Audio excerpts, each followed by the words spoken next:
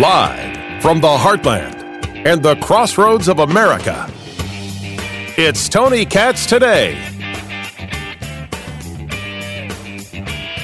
When you talk about critical race theory, which is pretty much going to be teaching kids how to hate each other, how to dislike each other, that's pretty much, I don't care what say, it's pretty much what it's going to all come down to. You're going to deliberately teach kids, this white kid right here got it better than you because he white? You're going to personally tell a white kid, oh, the black people are all down and suppressed. How do I have 2 medical degrees if I'm sitting here oppressed? How do I get, first of all, it's the video making the rounds. This man in, is he in San Francisco? I forget where he is. At a school board meeting discussing critical race theory. What are you doing? Why are you teaching this to our children? He's black and he says, I have 2 medical degrees. How did I do that if I'm being oppressed? That's his argument. And the argument is one that if you want to tell him he's wrong, if you want to tell him he doesn't understand, you're more than welcome to, but enjoy that.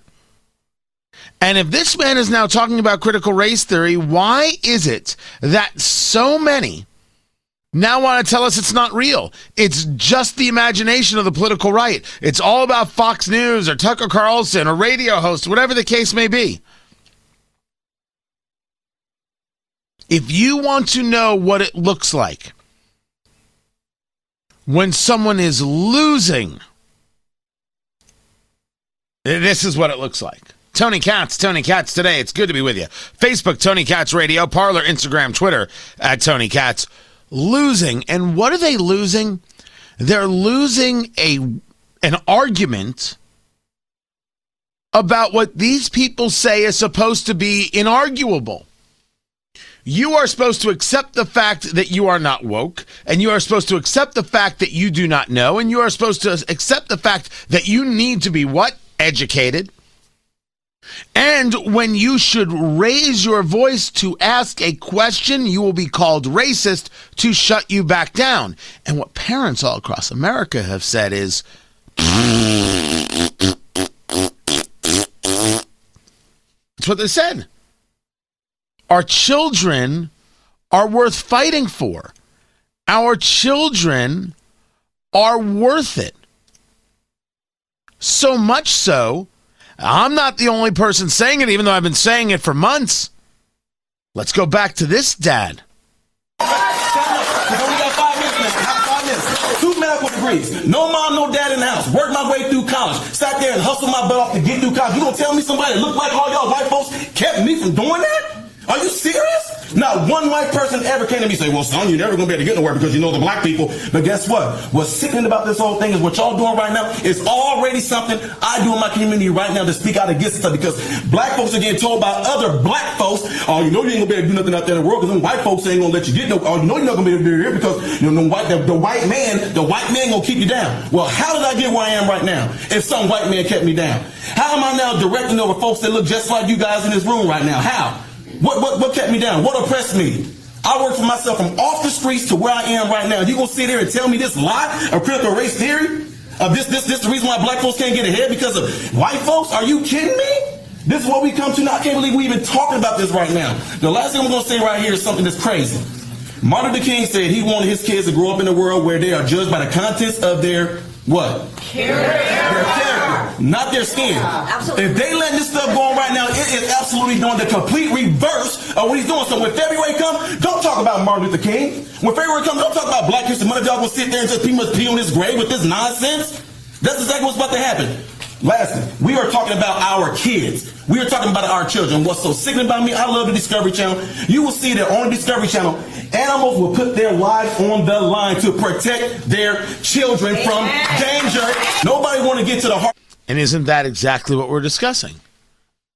Yes, I'm willing to put myself on the line to protect my children from danger. Now is the time to be brave.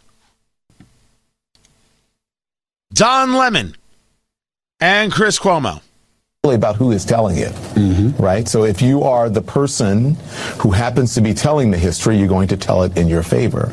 And the best way to correct that so that some people aren't over-indexed in the history of the country is to have all voices, as many voices as possible, included in that history. You know, I had somebody today saying, well, you know, I'm worried. In the telling of that history. I don't want people lecturing my kid like, hey, you're white, you're bad because of this and this. I said, why do you think that's what it will be? I said, that's the only problem, is your perception.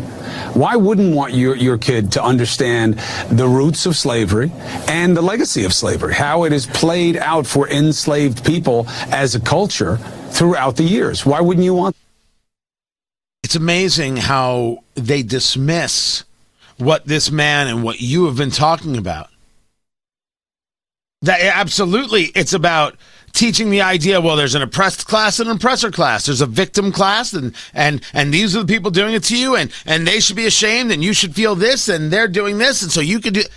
It is, of course, about teaching hate. Chris Cuomo just brushes over that. You want to teach about slavery? Sure. You want to teach about the roots of slavery? Are you ready? I want you to teach about those people in Africa who sold their brothers and sisters into slavery. How do you think it went down? I mean, I'm in favor of discussing all of it. The good, the great, the bad, and the ugly. I'm in favor of the full, complete story. Are we going to discuss the fact that South America took far more slaves than North America? Are we going to talk about slavery throughout history? Are we going to discuss the Jews celebrating Passover? To celebrate escaping the land of Egypt out of the house of bondage. That the story of Passover, the Haggadah, teaches that freedom is not free. In every generation it must be won anew. That Thomas Jefferson referred to the fact that the tree of liberty must be watered from time to time with the blood of tyrants and patriots. Two very, very... I always make the assumption that Jefferson got it from the story of the Passover, which is a story of freedom. No one should hide slavery, but if we're going to discuss it, I want to discuss it all, because I think that's worthy. Back to the two minds of CNN.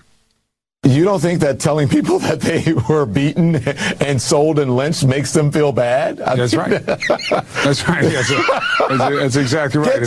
That's Nobody's happy to hear it. That's their idea of. That's the whole thing about what privilege is that you people don't like to have their pleasure interrupted, their peace interrupted, and so people think that it should be the way that it should be because they have been taught that in this country. But having people come to the realization, especially ancestors of slaves, that they were enslaved and that they were beaten, that they were sold, that they weren't able to accrue wealth, that they weren't able to go to school, they weren't able to go vote. You think that makes them feel good? So the folks on the other side, stop making it about you. And I don't think there's any problem with this conversation. But that isn't what critical race theory is. Critical race theory is about telling people that they are guilty, to which I am not, and you are not. If you did not own a slave, you are not guilty. Why would you ever teach someone that they are? You know, you're oppressing this person. We listened to this man just earlier. Why are you telling me I'm oppressed? Who oppressed me? That someone that might disagree with him, that's fine. But that doesn't make that man wrong, and it doesn't make Don Lemon right. As we discussed with Dr. Lindsey Burke yesterday, the roots of this, the roots of critical race theory, go back far. They have a history. For a lot of people, critical race theory is brand new, and very often you'll hear people who defend it say, well, it's been a legal theory for 30 years, and then you can argue the conversation, the difference between the legal theory of it versus the critical race studies of a Ibram Kendi, of a Robin DiAngelo, and the insanity that as I describe it, that comes forth from there. But when you discuss this taking place in these colleges of education, for example, it really does set the stage for the recognition for a lot of parents and for a lot of people who this isn't new. This isn't just the last year because of the death of George Floyd. Rather, this has been a long-standing idea and concept throughout academia that so many of us left to the wayside and paid no attention to, including those of us who are paying good money to universities to have our kids, in my words, indoctrinated. How far back does this go, and exactly how deep is it in the university system? Well, you're right. Critical theory broadly, that umbrella, came over to the United States in the 1930s. And then we see, as you note, it transitioned later into critical legal theory.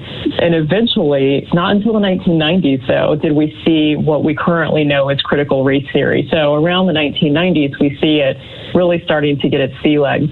I think what is interesting is that if you look at colleges of education and faculty within those colleges of education across the country, I did a study with Rick Hess at the American Enterprise Institute, and we looked at the top 20 colleges of education by rank in terms of New US News and World Report, and then the top 20 by volume of teachers that they produce annually. And of those colleges of education, we looked at about 3,000 faculty members. About half study race as an issue, have a focus on it, which is completely fine. There's nothing wrong there. But of those, about a third are doing so through a critical race theory lens. And so this really is a big part of what faculty at colleges of education are studying today, which, of course, as we said, trickles down to the K-12 classroom. You have to understand how long this has been around. It's not new. When she talks about the 1930s, and that's Dr. Lindsay Burke from Heritage Foundation, it was all about that study we were discussing that shows that teachers want to teach critical race theory in civics classes. And it's not that the majority are in favor of this, but 40%. 40% is enough to scare the living daylights out of you, if you ask me. It's enough to scare the living daylights out of me. This goes back to the Frankfurt School, Frankfurt. And this Marxist theory, this idea of utilizing race as this lens, as this viewpoint, as this, well, here's the problem. Built and created as a way to divide. Marxism is based on, predicated on the idea of divide and conquer. That's what it's based on. It is based on the idea of the destruction of norms. We looked at Black Lives Matter and we looked at their manifesto and their website, which they have since changed. Getting rid of the nuclear family, no fathers, that's Marxism. Destroying the nuclear family, the concept of the family, creates a nihilism where people look for something else to fill the void in terms of leadership and values and morals. And what is that thing? It's the state. Just like they believe in the eradication of religion to do the same. When people don't have a moral center, they will utilize something else to fill the void. They will find a way to fill the void. That's just fact. We hear this conversation when people turn to drug dependency or other things. We hear about this in a myriad of ways. This isn't, we're not, rubbing our crystals together. No one's trying to sell you some essential oils. We are factually discussing the story, the reality of our lives. And this Marxism has been prevalent for years, and people have been educated on it for years in different ways and in different places. And one of the things that you'll hear about is that, no one's trying to teach critical race theory. Oh, no, we're not trying to teach critical race theory. But the staff takes classes in racial equity. Well, why is the staff taking the class if it's not going to then trickle down to the students? Why would we as parents believe you? What have you done, teachers union or staff, to make us believe you? We believe that you are more interested in looking good to a certain group as opposed to doing good for the students who are our children. We've seen this in regards to COVID all around the country. We see this when there are still people pushing the idea that kids have to wear masks going into the 2021 school year, 2021-2022. We have seen the Randy Weingartens of the world, American Federation of Teachers, say it's about the union and it's not about the student. That's my take on what she has said. And most importantly, many parents are realizing for the very first time that they have ceded too much to the teachers. Not that they're angry with the teachers, but they trusted, and kids go to school. Okay, I got work to do. Okay, kids are in school. It's fine. No. They've learned now that the school may not have been doing right by their kid, and maybe for years. And so they are saying, my gosh, we have to get involved. We have to do something. And here's what we're going to do, rationally and honestly and clearly. And look at all the pushback they get. Look at all the things they're called, bigot and racist and this and that and the other. And friendships break up. Oh, you don't believe in critical race theory? I can't be your friend anymore. No more family vacations for us. I won't talk to you. I'm going to tell everybody I know you're a bigot. That has happened. I know those stories. And the parents say, yeah, it's all right. Kids are worth it.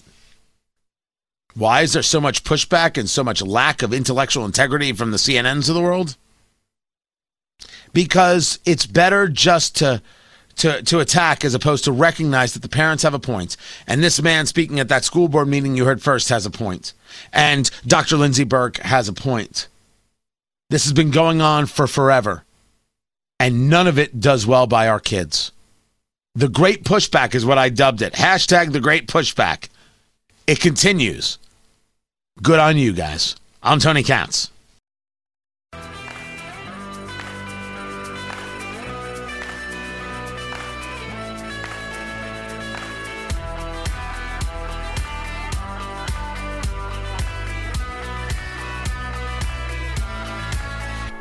Somebody put Pelosi on the spot. Holy cow. I haven't even heard this yet. Here's just the headline. Asked if an unborn baby at 15 weeks is a human being, Pelosi refuses to answer. All right, I got to hear this. You got to hear it too. All right, here it is. The Supreme Court this fall will review a Mississippi law that bans most abortions after 15 weeks of pregnancy. Is an unborn baby at 15 weeks a human being? Let me just say that I am a big supporter of Roe v. Wade. I am a mother of 5 children in 6 years. I think I have some standing on this issue as to respecting a woman's right to choose. Is it a human being? Yes. Yes, ma'am. Holy cow.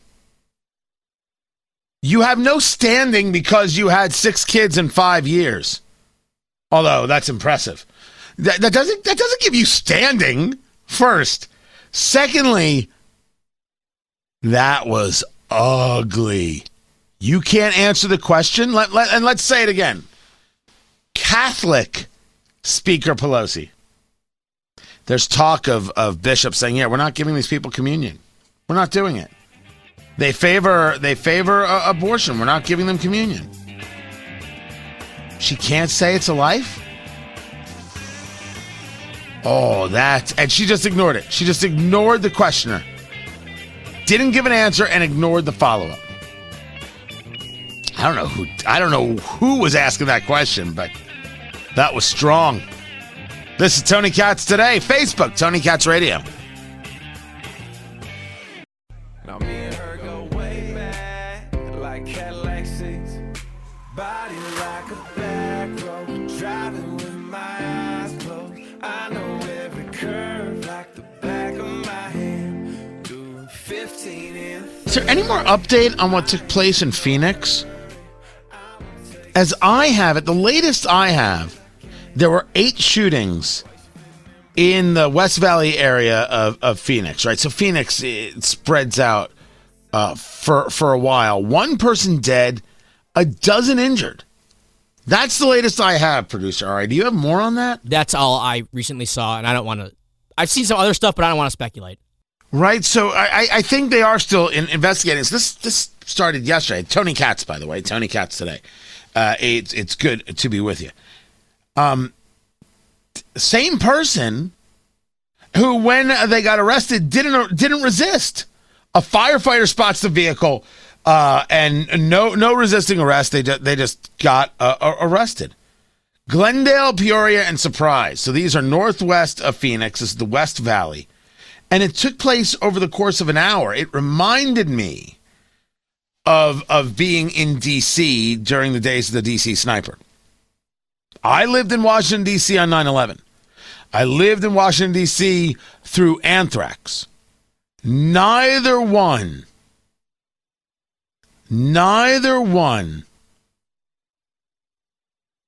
so we're clear, was as scary, as frightening as the DC sniper. It was nuts. So this is Lee Boyd Malvo, and I'm forgetting the other guy's name. I'm surprised I forgot. And so one was driving, and the other was in the trunk, and there was a hole drilled in the trunk, and they would just drive by and shoot people. And there was a whole thing where there was a chief of police who was trying to get all tough guy, and then they actually replaced him because they weren't trying to agitate whoever was doing this. They were trying to bring them in. And so repeating messages that they were told to repeat, it was very strange how it went down. But you would get gas, you go to a gas station, and they would have giant blue tarps. You know how the gas station has like a roof covering over it, right? To keep you from the sun or the elements or what have you. From that to the ground, blue tarps or green tarps. So no one could see through it, so they wouldn't know who was there getting gas, so you could be more protected from gunfire because you couldn't have a direct target. It was crazy. It was out of control, crazy. Never experienced anything like it before or since.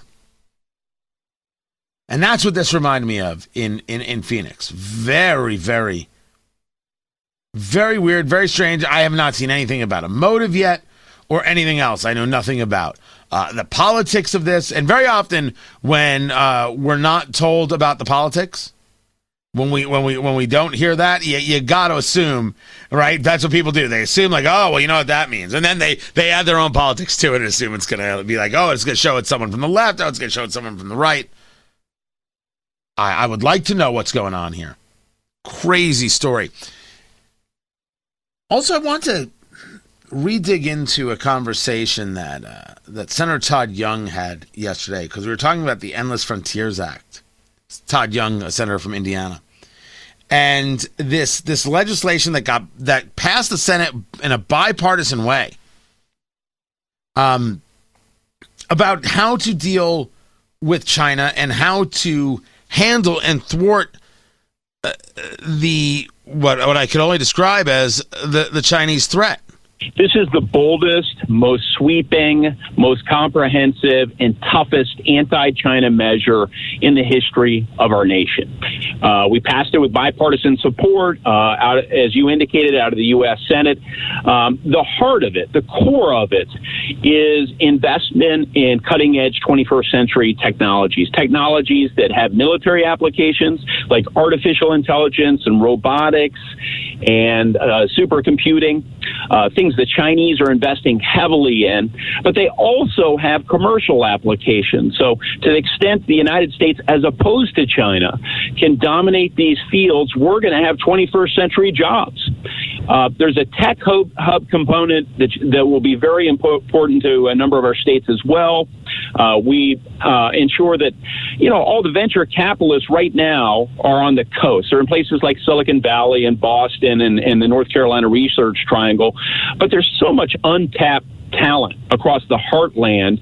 And so this bill calls for the establishment of tech hubs that will lead to better paying 21st century jobs all across the country, so that we can bring the American people into this battle against the Chinese Communist Party, and they can enjoy more prosperous, more fulfilling lives as well.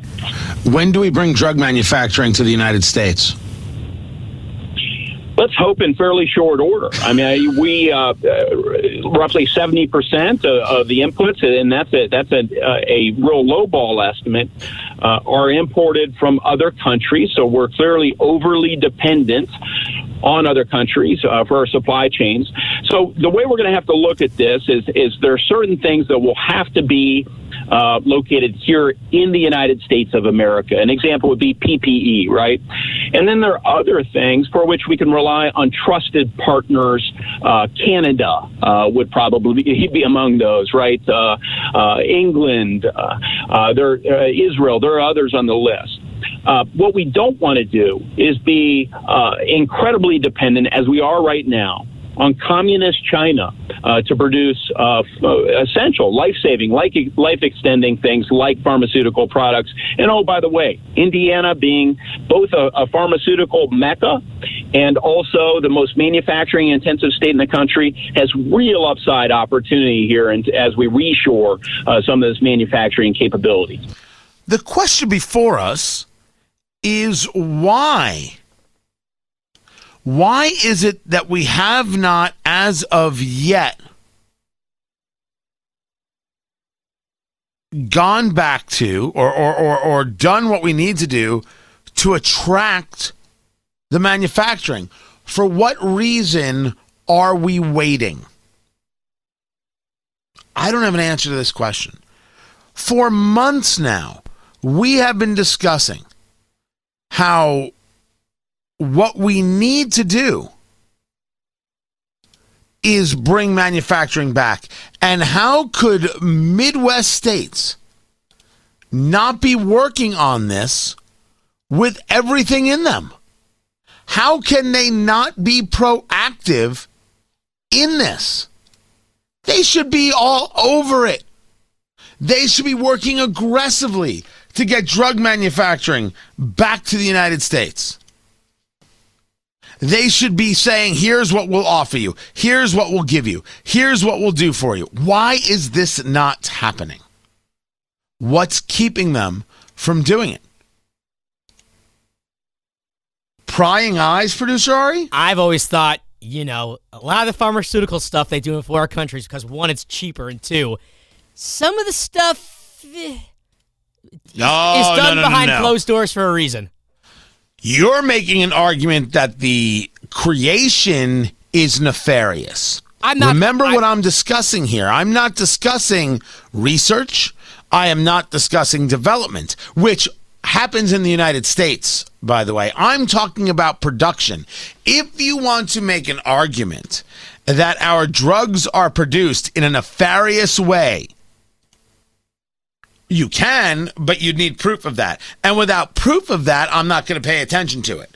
And if it is happening in a nefarious way, isn't that more reason to bring it back to the U.S.? Seems to me to be much more of a reason to bring it back to the United States. That's my take. That there's just no reason why we shouldn't have it. Now, one of the things that the senator said is right. When you think about this, you can't have it all in the U.S. What you need to do is properly and strategically place out the production. Because if one supply chain goes bad, you have others. If you take a medicine that is life-saving, life-enhancing, and you can't have access to it, then you're going to have yourself a problem. So you need to make sure that that can still come. But there are plenty of places that we can work with that absolutely can provide us that service. Certainly you have India as one of those places. Certainly Senator Young discussed Canada. So very often we go to, he also discussed Israel. I can think of a bunch of other places. we go to this idea, man, we should just bring it back to the U.S. It's important to note that it takes just another breath, just another beat. Make sure you've thought this all the way through. But there is no doubt that we are making a mistake on mistake on mistake if we are not proactively looking for ways to get it back here and already doing so. Now, if you say to me, hey, maybe the answer is we just don't want to be too loud about it. Maybe that's what's happening, and it's going to happen slowly. We just don't want to be too loud about it. Japan offered up billions of dollars for companies to leave China and bring their production back to Japan. That's Japan. I don't think that you lose anything in being too loud about it. As a matter of fact, I think you should be very loud about it. It's like that whole thing with the defector. Is that the craziest story? This guy who supposedly worked at the security ministry defects from China. I mean, these were rumors, and now some people are confirming this and that. Absolutely has information about the Wuhan Institute of Virology, about the lab, and that's why the Biden administration may have changed their stance on whether or not the virus leaked from a lab, because, oh yeah, it leaked from a lab. Stephen Colbert hurt worst. Leaks from a lab. Did what it did. I think that you want to hurt China. I think that the way to hurt them is through the idea of not being able to save face. Look at all the companies that left because they no longer trust you, commies. And then, through every single source you can, you send the information to the people of China and you try to up the rancor. What? You can't engage in that kind of warfare? Sure. Whatever you say. I'm Tony Katz.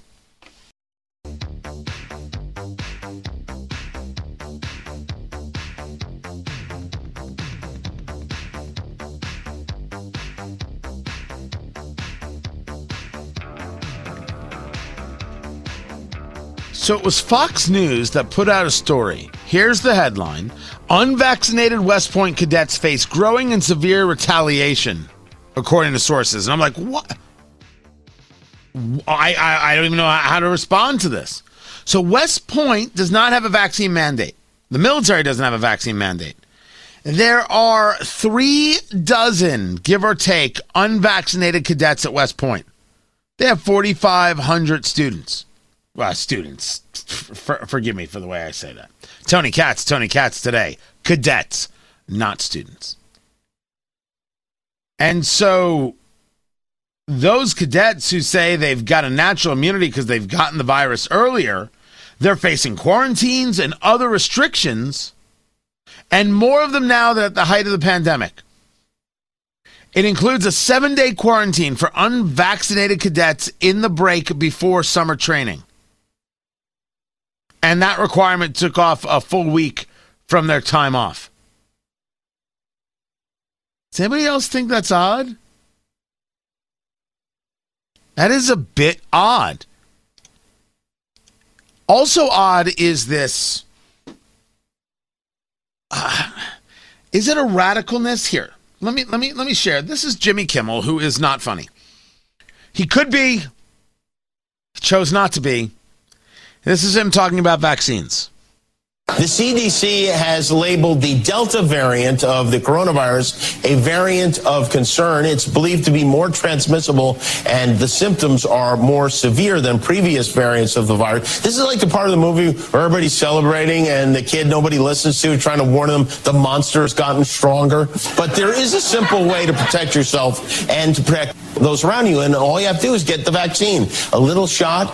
You're protected. It's free. Millions of people around the world got it. There are virtually zero serious side effects. But somehow people are still like, I'm not letting anyone tell me what to do, which is, I don't know. That's like deciding you're not going to stop at red lights. Why should I? Government can't tell me how to drive my own car. Is that what it's like? Is that what it's like? Never mind that you have this late night talk show host who is so eager to be seen as good by the federal government. Man, we are a long way from late night being counterculture, man. Long, long way. Remember when late night was hip? Stephen Colbert did this whole thing where there's like these dancing vaccines and convincing people to get vaccinated. Jimmy Kimmel doing the same. Do they think they're doing a public good here? People will decide what they want to do. Stop it. Just stop. If the science is there that getting a vaccine isn't necessary, well, then what's your problem? It's not just me saying such a thing. Here's Representative Massey just coming back at a reporter, Thomas Massey of Kentucky. I just want to, number one, you didn't answer whether or not you've been vaccinated. Well, first of all, it's none of your business, but I'm going to tell you, I'm not vaccinated. And until there's some science, by the way, I have a master's of science degree from MIT. I'm not a virologist, but I can read data. Everybody just needs to read and don't put your head in the sand. Look at the data.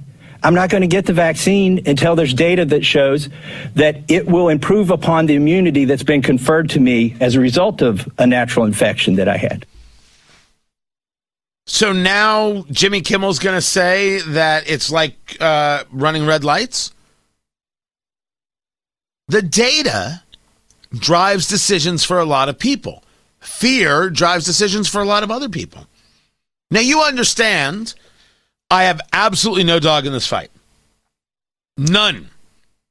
Whether someone gets vaccinated or not, it doesn't change whether I'll let them into my house. It doesn't. I'm willing to do it because I've never asked if you've been vaccinated for anything else.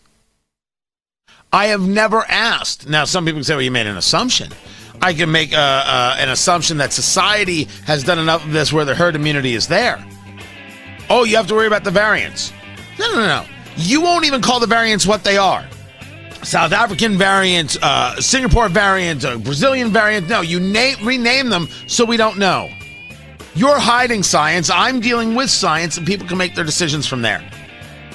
Facebook, Tony Katz Radio. Catch you next time, tomorrow.